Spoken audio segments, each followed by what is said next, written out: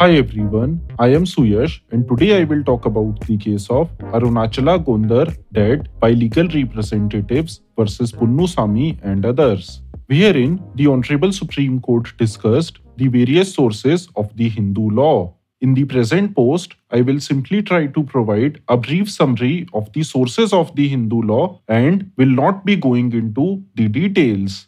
According to the court, the exact origin of Hindu law is shrouded in antiquity. However, the Hindus believe their laws to exist in the revelations preserved in Vedas, Shrutis, and Smritis. So, what are these? A. There are four types of Vedas: Rig Ved, Yajur Ved, Sam Ved, and Atharva Ved. In short, they comprise of a large body of religious texts. B. Shruti. It means that which are heard and revealed. Even Vedas are considered to be Shrutis. C. Smritis. It means that which is remembered. They are believed to be recorded in the very words of Lord Brahma.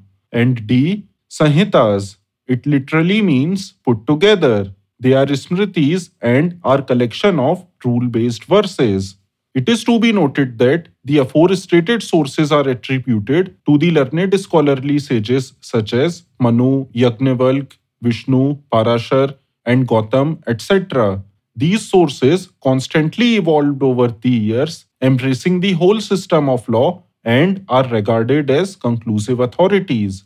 Besides these sources, customs, equity, justice, good conscience, and judicial decisions have also supplemented the development of Hindu law.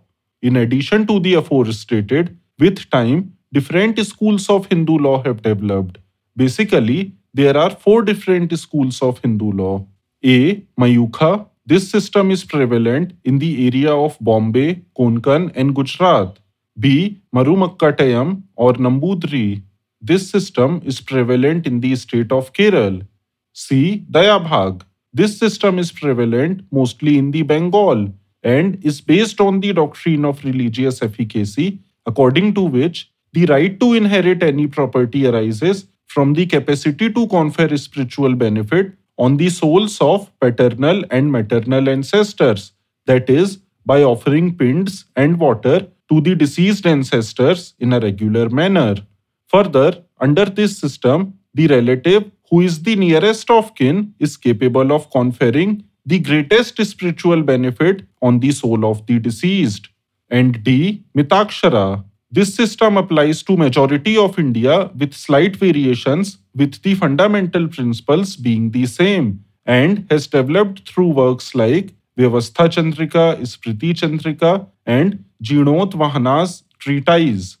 These slight variations formed various sub-schools, namely Banaras School, Mithila School, Maharashtra or Bombay School, Dravid or Madras School.